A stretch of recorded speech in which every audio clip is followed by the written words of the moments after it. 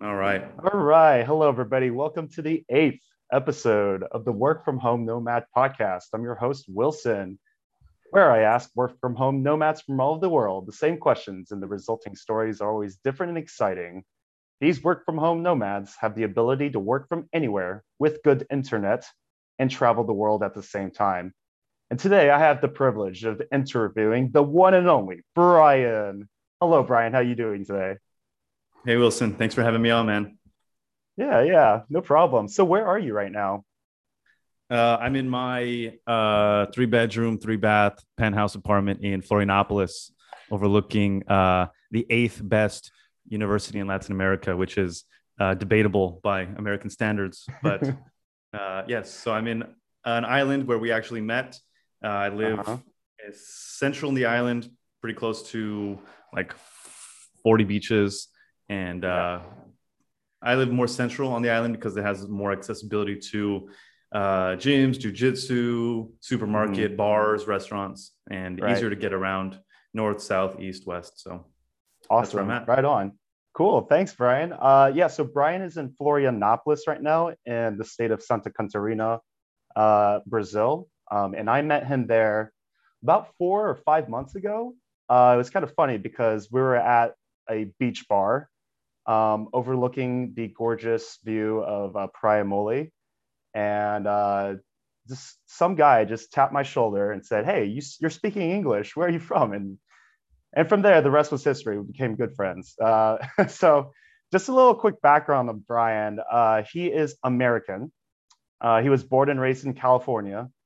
So it looks like he bounced around growing up: San Francisco, San Diego, Chico. Went to San Diego State University and studied international finance. And I also, another thing, Brian, you are Mexican American. Is that correct? Your parents are from Yep. Mexico? Right on, right on. My mom's Uh, Mexican, my dad's German. okay.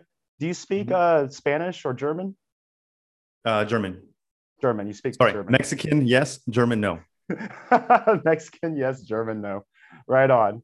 And then after college, Brian went on to do an internship in Madrid. So how was that experience, Brian?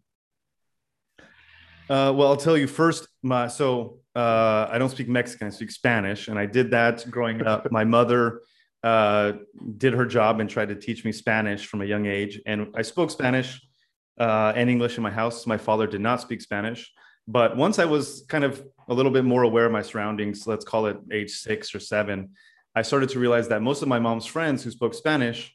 My mom was from Mexico City. Her friends, she had a lot of friends that were immigrants too. They were, usually first generation Mhm. and usually quite poor. They were very low class, low income. So I associated speaking Spanish with her friends and their families as being like very low class and low income. So at a very young Mhm. age, I really pushed away Spanish and didn't want to speak it because we were middle class. I didn't want to associate with that. I from a very young age, I was observant and I saw Right. the Mhm. differences. So totally stopped speaking Spanish. So I had Mhm. like a very basic, low level functioning Spanish throughout my teens. And then in university, I decided to study a major international business that required um, either an internship abroad or study abroad for a semester. Mhm. So I wanted to go to Spain. And so I was like, oh, I'll speak Spanish, whatever. It's easy. It took a lot of Spanish classes and it came easy enough. I didn't learn Mhm. so much, as you don't learn if you don't language courses anywhere, wherever you do it, whether it be in university or private practice or whatever. You're not going to learn anything if you don't really want to do it. If you go through the Right. motions, you can get Mhm. an A, but you're not really learning a lot. I know a lot of people who study for 1 year and they're fluent in English. I know many people who Right. study for 5 or 6 and they never get it. Right? Right. Are you going Right. through the passes or are you learning? Do you really want it? Right. Right. So I pushed off my study abroad, my internship until my last semester because I wanted to do an internship. All my friends did study abroad for a semester and it Mhm. seemed fun and it was great, but I didn't want the hand holding. I didn't want to be confined to what the administrators are doing, let alone from San Diego State or the administrators in some Spanish country, right? So Mhm. Right. I did an internship and I cold emailed 100 solar companies in Spain, and I got an internship from one of them and that was the one I ended up doing. So Very that cool. was my last semester. I didn't have to come back, right? I did all my Hmm. coursework. Also, another thing is too, I had a pretty good university. It was a top rated school for international business. Why would I Hmm. go and study in Spain and take courses in a language I don't really understand in Right. a subpar school? So Hmm. Right. your last semester you're taking finance 490. Like Uh-huh. it would be much better in a language I comprehend. So Right. landed in Madrid, 22, just a guy who had never really traveled abroad. I had been to Mexico a bunch of times, but Hmm. in Madrid, the world really opened up. I realized like, wow, America's great, but there's a lot that I can see out here in the world. I'm 22. I like these foreign women. I like the way that I can get food at any hour of the day. I'm living in the center of a city that's 1,000 years of rich history. They have the most Right. amazing works of art. The buildings here are essentially castles. Uh-huh. And from there, it kind of just sparked what would become. That wasn't my intention at all. Right. I'm here 9 years later, having lived abroad for 6 years in total, right? Hmm. So Yeah. very strange. Very Uh, cool. So you're saying that after your experience in Madrid, whenever you had that internship, you realized how much you like traveling. So that was would you say that was the turning point in which you decided, hey, I want to do this more often? oh, for sure. I was at that time I was still 22, so I started to really understand. I guess you could call it red pills. I got red pilled and realized that a man in his 20s doesn't really have a lot of intrinsic value. We have to Uh-huh. develop Right. our value. And so I realized, I can kind of spend my 20s discovering a lot of things, learning languages, learning new cultures, and going outside of the typical path and build a value this way that isn't the traditional path. So yeah, Hmm. and being in Madrid, man, I was traveling all over Spain. I've been to when I lived in Madrid, I traveled to, and I was on a very small budget. I had never been abroad. I didn't know what to Right. expect. I was a bartender, so I had some savings, but nothing, um, noteworthy. And on a small budget, I was able to travel from Madrid as my focal point. So I traveled a Right. lot, learned a lot of things, and realized, because if you're in Houston, Texas, there's not much around you within 3 hours that you can really Right. discover. You have Right. all your Texas cities, maybe Juarez, but why go there, right? Maybe if you're in New York, you can discover a lot of New England, right? Yeah. So Hmm. I think from San Diego to New York is the same as uh, Lisboa to St. Petersburg. Hmm. Right. So just being in a European city, you can, instead of going to 3 states or one big state, you can go to four Right. countries. So it Yeah. really did open the doors, Right definitely. on. Right on. And so after your experience in Spain, you've done some really interesting things around the world. So it wasn't just Europe. It looks like you've traveled to Sri Lanka with an exiled princess. Can you tell us a little bit more about that experience? Yeah, yeah. So after I did like 6 or 8 months in Madrid, I went back home. I depleted all my savings, and I said, I'm going to do this again. I'm going to go, and I worked as a bartender, and I saved just a stack of cash. And Hmm. I went out for, I planned to go to India to do a yoga teacher training, Hmm. and I haven't done yoga in like 4 or 5 years. So that's an era Blast from the bygone. past. Yeah. But so I went to India. I met a lot of people, and I decided to go to Sri Lanka. I was close, and I wanted to go surfing and hang out at the beach and go to this obscure country that nobody really goes to. So I went there, and I met a woman who she was Australian, but her I'll keep it discreet here. Her family was exiled. They overthrew the monarchy the previous generation. So her mother was a princess, Hmm. and they had to escape from their country and go live in Australia. So this woman was essentially royalty in first generation removed in exile. So she was just traveling, hanging out, and we hung out for, I don't know, 10 days, maybe 2 weeks, just Right. driving around Sri Lanka. It was great, a very Hmm. fun time. Yeah. Very cool. Very cool. All right. So let's talk a little bit more about the work side of things. Right now, you're an operations manager. And how are you able to manage working from the beautiful island of Florianopolis. How are you able to balance that with traveling? Well, at this point in time, I rarely. So here's my office. Very simple setup. I've got this. Got a nice view of, like I said, the outdoors. Big office, lots of space, and you got to have your greens, right? You got to have I some love it. chloroform or whatever, Right. some some Right. oxygen for the brain. So Yep. I live here. I have an apartment, but I have a big office. I think that's very Hmm. important Yep. to have space. You're here in a co-working spot. I don't do so well in these. I Hmm. lose focus. I want to talk to everyone and see what they're doing and walk around and get coffee and all this stuff. So Right. I like the home office thing, but um, and I used to travel a lot, right? But now I have a business, I have teams I have to manage. So the traveling is a little bit harder for me. I'm not that guy who can travel as you do. You're always in these new places and traveling for a week, 2 weeks, Right. 3 weeks at a Hmm. time. And that I wish I had the ability to do that kind of work Right. because Hmm. I have a routine and I like it. But so here I am. My business partners actually live here on the island, but we never see each other. It's kind of funny, we Hmm. I Right. move here from Ironic. pretty Right. far away to be with Uh-huh. them, but I rarely see them. Yeah. So, And that's it. yeah, and I think that's a good point that Brian mentioned. So it sounds like Brian is settled in Florianopolis. He's got his podcast, his microphone set up. Oh yeah. He's got his office space. For me, I'm currently in the past month, especially, I've been moving place to place, 1 week at a time, check in, check out of Airbnbs, logistically, making sure that you make your flights, making sure that you make your buses. So, those, I think those are the trade offs, right? Slow traveling versus fast and quick traditional nomad traveling.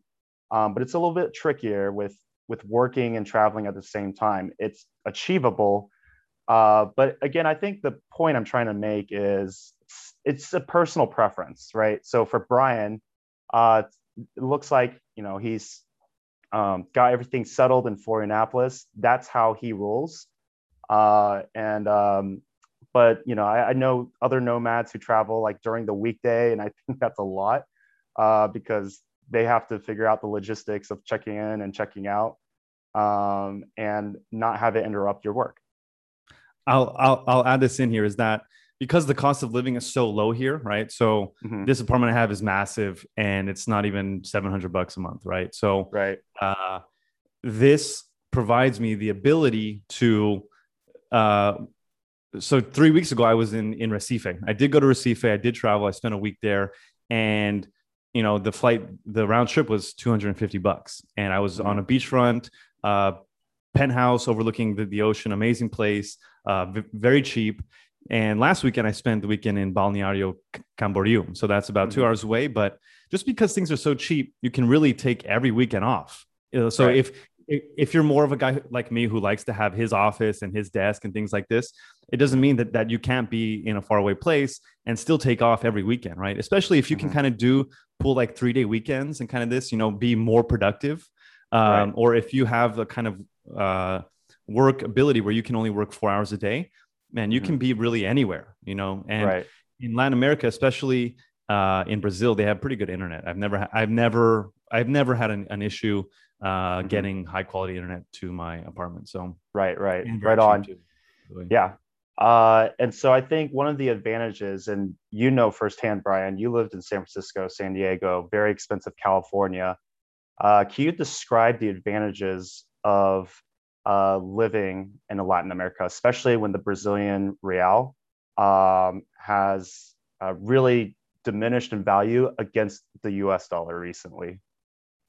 Man, I sometimes I look at the conversion just for fun, and I just like instantly my net worth just goes up like 5%. Boom, just Right, like that. right, right. And but Uber is a one for one price match in terms of nominal value. So you take an Hmm. Uber in San Francisco, you're going to pay $30. Here, you're going to pay 30 reais for the same distance traveled, the same ride.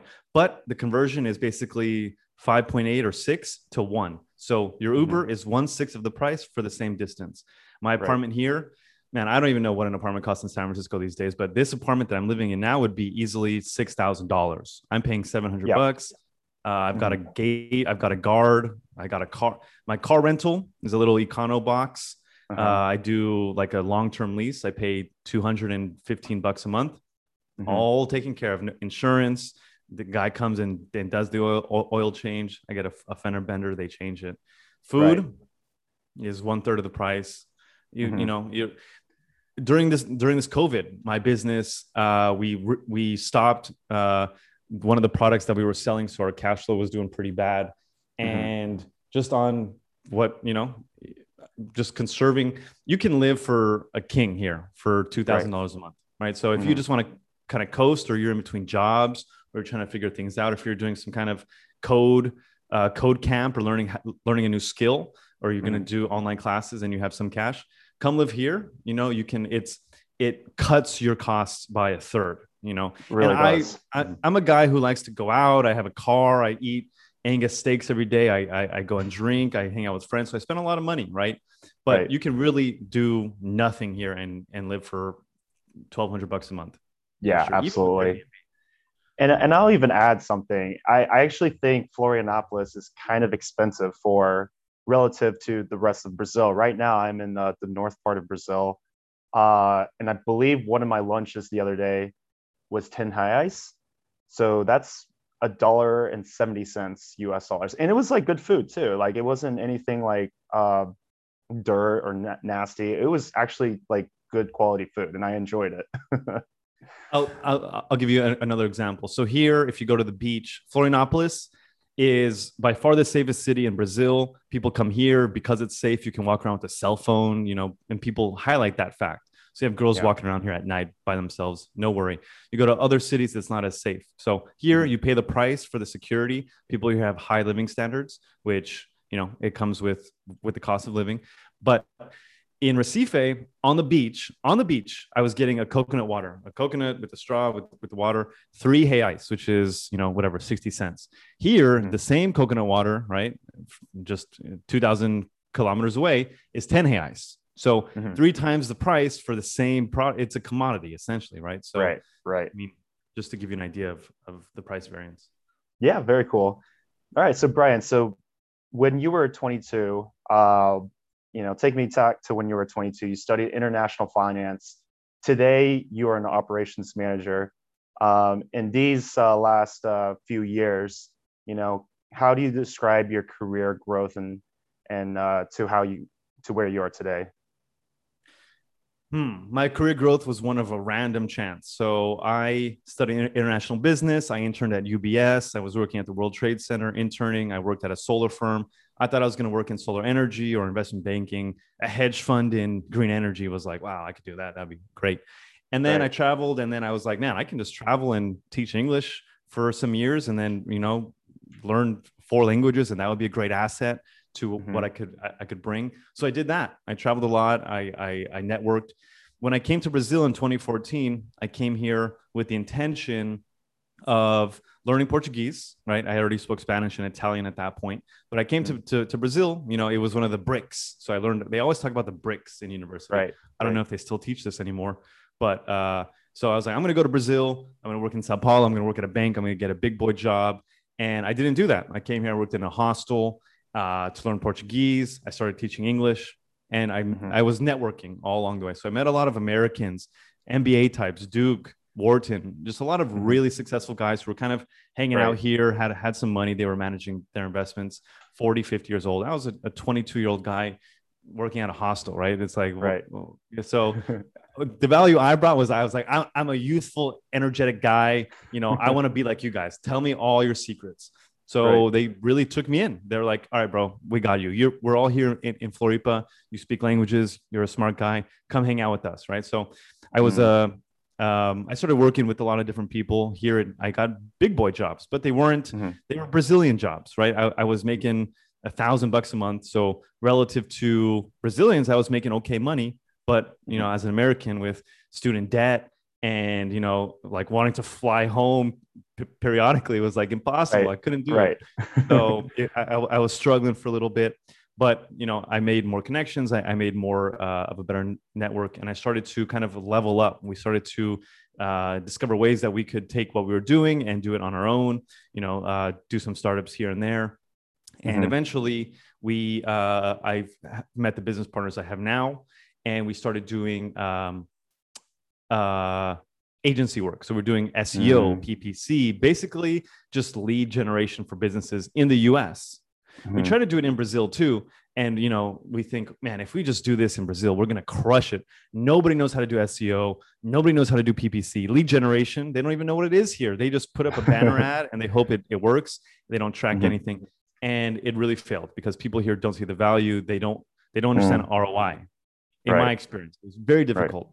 Hmm. So, and also you're earning in reais. It's 1/4 of the value that you can get in the US. So even Right. if you're a run of the mill company in the US Hmm. and you get a few clients, you got to Hmm. get 5 times the clients here just to make the same margin, the same Hmm. profit, right?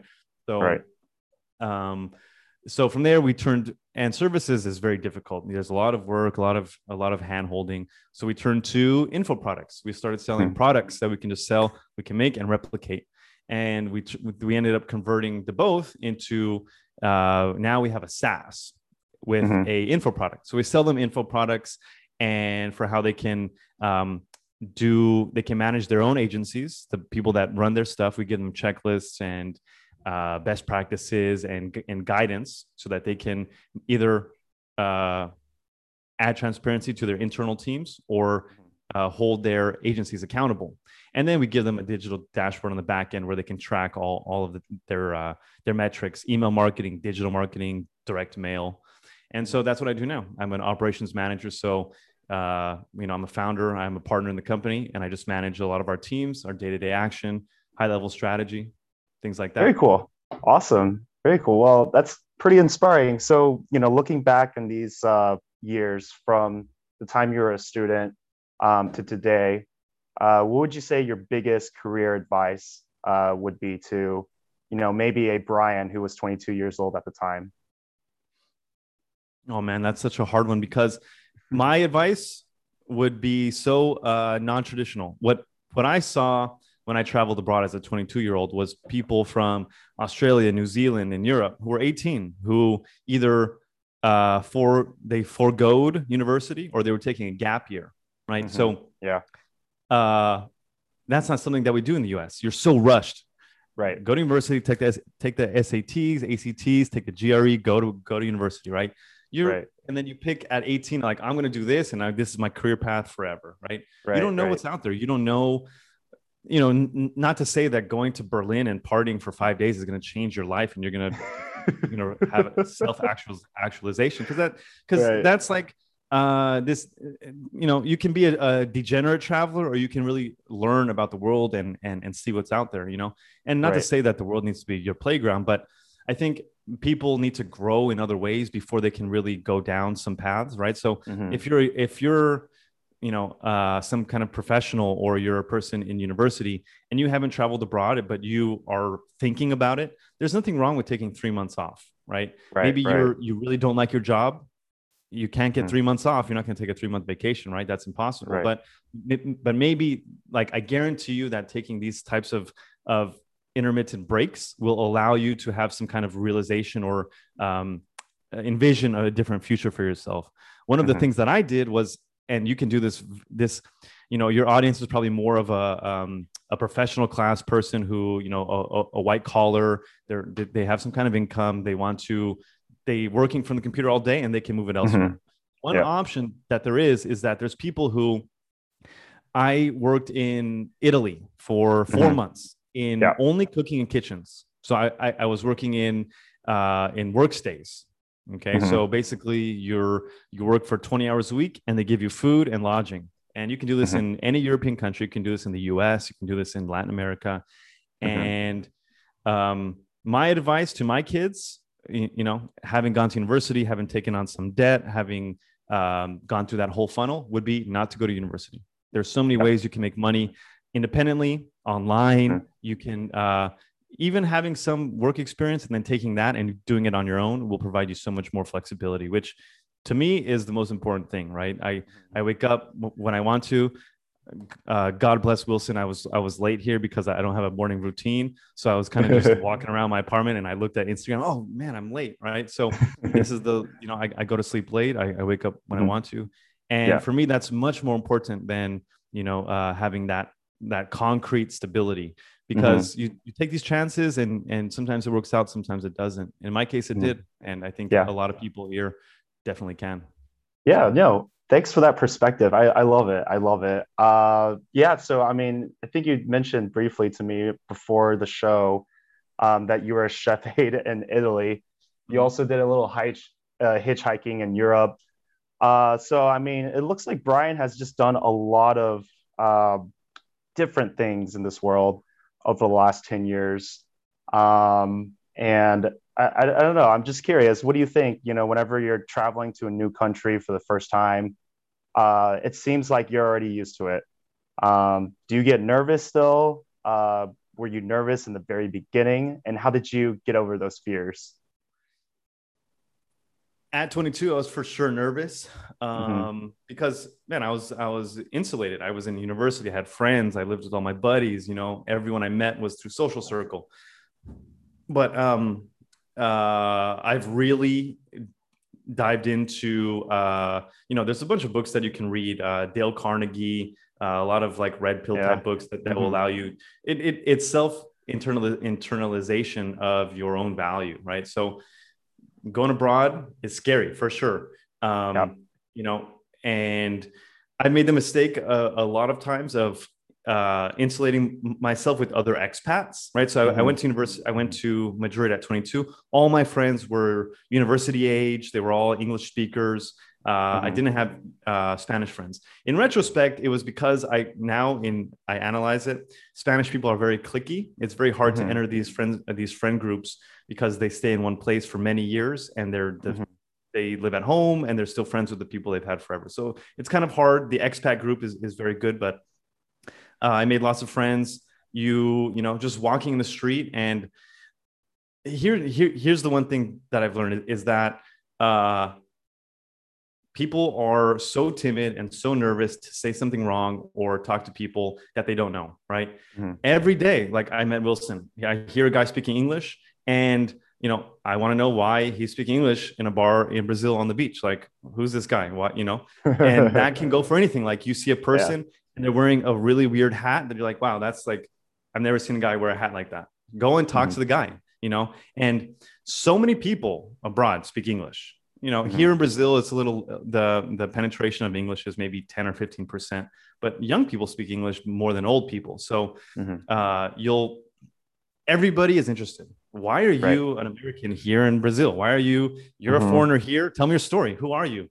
I Right. want to show you my favorite restaurant, my favorite bar. Here's my friends. Come meet my friends, right? So it's not, it's taking the first dive and like putting yourself out there that, it's hard for some people, but, after years and years now, I don't get nervous at all. So. And I think one thing to add to Brian's story, this one where he met me at the beach bar in Florianopolis, but also to add on to combine that point with his career path and where he is today. I think that's a great example of Brian being good at networking, but also the importance of networking. So, I say it over and over on social media, but as soon as you make one connection, that's really all it takes because that connection can introduce you to other connections who can introduce you to 10 other connections. And those 10 connections can introduce you to two connections each. And all of a sudden, you have a network of, it doesn't matter. It could be friends, it could be a professional network. But I think what Brian highlighted here is extremely important. And not only the professional in the world, but also whenever you're traveling. Um, and people always think solo traveling, you're by yourself. No, you're not. Actually, you're with a lot of other people who support you. You learn a lot of different things. You get outside your comfort zone, and you really grow, in my opinion. And I think it's a really beautiful thing. Yeah, let me add to that. So, um, just to give you some context, right? So you said you meet one person, you meet this and this and this. Uh, here in Florianopolis, I have all my Brazilian friends I met through jujitsu, right? Mm-hmm. So these Yeah. are guys of all ages. They're students, they're 40, they're 50, they're police, they're military police, they're tech entrepreneurs. Uh, and that's my Brazilian base, right? So I met them through Mm-hmm. there. And you have other hobbies, you can find your own, right? But here in the US, here in Brazil, I have another friend group who's all expats. And these Mm-hmm. guys are uh, crypto millionaires who've been doing this for 4 years, who are Mm-hmm. marketing crypto companies. I have a friend who flew in here, bought 2 apartments cash on the beach to do Airbnb as an investment, and then he left and comes back every 3 months. So there's this guy. I have a professional surfer friend, and these are who I was hanging out with just yesterday, right? So a professional Brazilian friend, a jujitsu or a surfer. So Mm-hmm. the connections just pile up. People Right. who have your same mindset will hang out with one another, right? Now, another thing is that look into Myers-Briggs if you guys haven't already. Myers-Briggs is this huge thing. It's a personality type indicator. You can take a test, a fast test in 5 minutes or 2 minutes. You can take one that's a little bit longer, 30 minutes. But um, what it will tell you is if you're an introvert, if you're intuitive, if you're sensing, if you're a thinking type, a feeling type, a judgmental type, or a perception type. And it'll give you your personality and give you insights into who you are, right? So some people, your personality type, you like the bigger picture idea of living abroad and the adventure and all this stuff, but you're really not suited for it, right? Internally, Right. you may be an introvert, you may be scared of talking to people, you may be afraid of putting yourself out there, and that's a Mm-hmm. really big thing to living abroad. So sometimes your the way that you interact with the world is different than the way that you wish you did, or that the way that you perceive the world. So Yeah. in my case, I'm an ENTJ, right? The Mm-hmm. ENTJ is the kind of guy who it's the commander is what it is, right? So Right. Right. basically you're an extrovert, you want to control everything around you, and you see the world as your oyster. So for me, it really works out. I Mm-hmm. have friends who I tell, and now in retrospect, it's so dumb, but I would tell them like, bro, you got to get out of here. You got to get out of the hometown. You got to adventure, discover Mm-hmm. life, go to a different city, this and that. And they were like, why? I don't want to do that. That doesn't interest me at all. Right. Right. Right. So some people, there's the two extremes, but there's also these different middle grounds. Right. So that's Right. Myers-Briggs. Look into it. Mm-hmm. It may help, it may help you push you over the edge, or it may help you say, Yeah. maybe I should stay in or go to somewhere close. Right. Absolutely. Yeah. I mean, like, hey, like you mentioned, like I've said before, this lifestyle is not for everybody, but for those who are interested, I think it's a really great opportunity. An opportunity that our parents probably did not have, and our grandparents for sure did not have. So I think just thinking about the future of this, there's definitely daylight, and there's a huge opportunity in general. So Brian, I guess you know, let's say, oh, I'm 18 years old. I want to be Brian Henry one day. I want to be Brian one day. I want to live in this big penthouse in Florianopolis. Uh, being managing a company as an operations manager. Uh, and I'm assuming you're going to say something like, well, there's no exact one formula to get to where I am today. So, but if you had to give one, what kind of advice would you give? I would say to travel a bit for sure. Read lots of books, read some classic books, read a lot of things that interest you. Um, Mm-hmm. get your diet on point. Diet and physical fitness is so important, just for your mind state. Look into supplements, do all this kind of stuff. And the traditional path doesn't always have to be the way. You're going to find resistance, whether it's from your parents, whether it's from society. You're going to doubt yourself a lot, but really, you can find a lot of things even on the web. There's so many courses that you can build a passive income, whether it's from Fulfilled by Amazon, whether it's from an agency, whether it's doing cold email, all this stuff.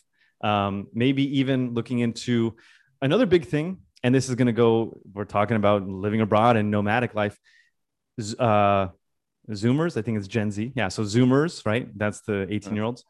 Right. Nobody is learning the trades. Nobody's learning the trades. So boomers cannot hire anybody as an apprentice. This is going to be a huge industry, a huge market for people who want to make money, because no one's going to be able to do electrical work glasswork, all this kind of stuff. And, I believe in delayed gratification. So at 18, you got to do some things that you don't want to do. You got to work, you have to study, you have to do these things. And it's, at 18, you can't go and live my life. I lived at home for 3 years in my 20s after traveling, after doing all this, because I was broke. I was living in my parents' house. It was horrible. Had no money. My parents were like, "You're crazy. Why don't you go get a real job, work for a corporation, do all this stuff?" And they thought I was a bum. They thought I was a bum. You're like, "You're a freeloader, but we love you, so I guess you can stay." Okay, thanks. Thank you. I didn't have to go and get a job and work for someone else, but it's rough. You got to find your own path, and it's not going to be easy. The easiest path is the most traveled, right? Go to university, do this, do that. Delayed gratification is where it's at. So at 18, man, do you know your audience, if it's split between men and women? Or Yep. It's no, it's combined. Okay. So for men, man, you have your whole 20s. Nobody trusts you if you're 25 in business. Your brain isn't even formed yet. So figure things out, build value, find out who you are, develop your own identity. That's what I can say for sure. Very cool. All right, Brian. Well, thanks for that insight. And I have to fully admit, I think you dropped the red pill phrase a couple times on this podcast, and I had to Google that one. I haven't heard that one before. The red pill. Yeah, very cool. I love it. I think I'm going to start using that phrase now. All right. Hey, Brian, I just want to say thank you so much for being on the podcast here today. Maybe I'll give you like 1 or 2 minutes for a closing statement, not to put you on the spot or anything. I do have to admit, I did learn a lot just from hosting you today on this podcast.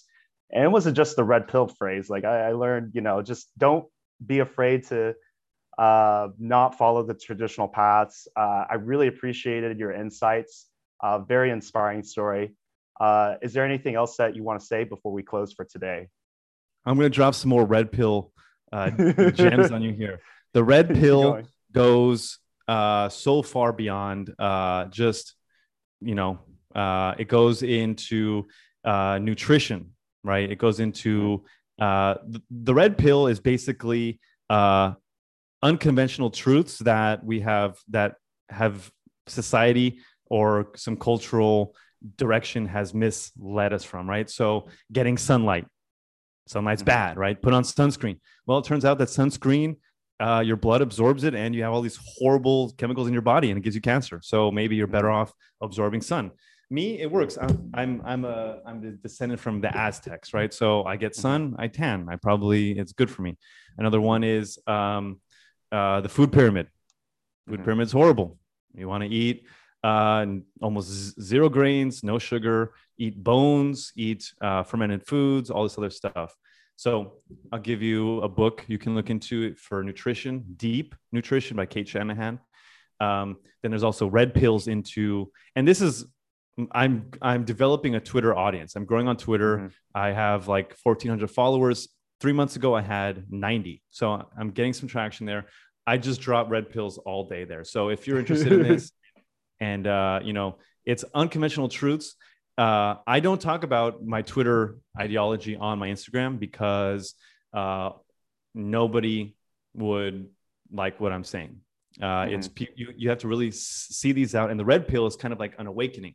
You find these things, and you look into it, and you discover that this may be a more appropriate way to live, but nobody's talking about this. It's kind of the things that they don't want you to know. And not conspiratorial. I don't go into conspiracies. It's a waste of time. I don't watch the news. I don't do all this stuff. But approaching people and thinking that you are the valuable thing and that they're lucky for you to talk to them and for you to introduce yourself and to throw yourself out there because you have a story to tell. You have a purpose in life. You can bring value to them. That's a red pill, right? So abundance and the highest self-esteem that you can have, they'll tell you that that's bad. Right. It brought me a lot of value. I'm here where I am today. And, I talk to people at the beach all the time, just, hey, what's up? And that's how I'm on this podcast. So exactly. Awesome. Thank you so much, Brian. Well, as Brian mentioned, please follow him on Twitter because he's got a lot of good stuff. I just did it just 2 minutes ago. Stakes is high. You can't really see on this, but it's at STAKESISHI. Stakes is high on Twitter. You can also follow Brian on Instagram, B Henry underscore underscore underscore. That's 3 underscores. So with that, Brian, is it 2 or is it 3 underscores? It's Three. 3, right? If you do any Okay. of those, send me a DM like, hey, I saw you on Wilson's podcast, and we'll connect. Yeah, that'd be Yeah, cool. sounds good. Awesome. Thank you so much, Brian. Well, I hope you have a great rest of your day. And thanks so much again for being on the show today. Yeah. All right, guys. All right. Ciao. Thank you.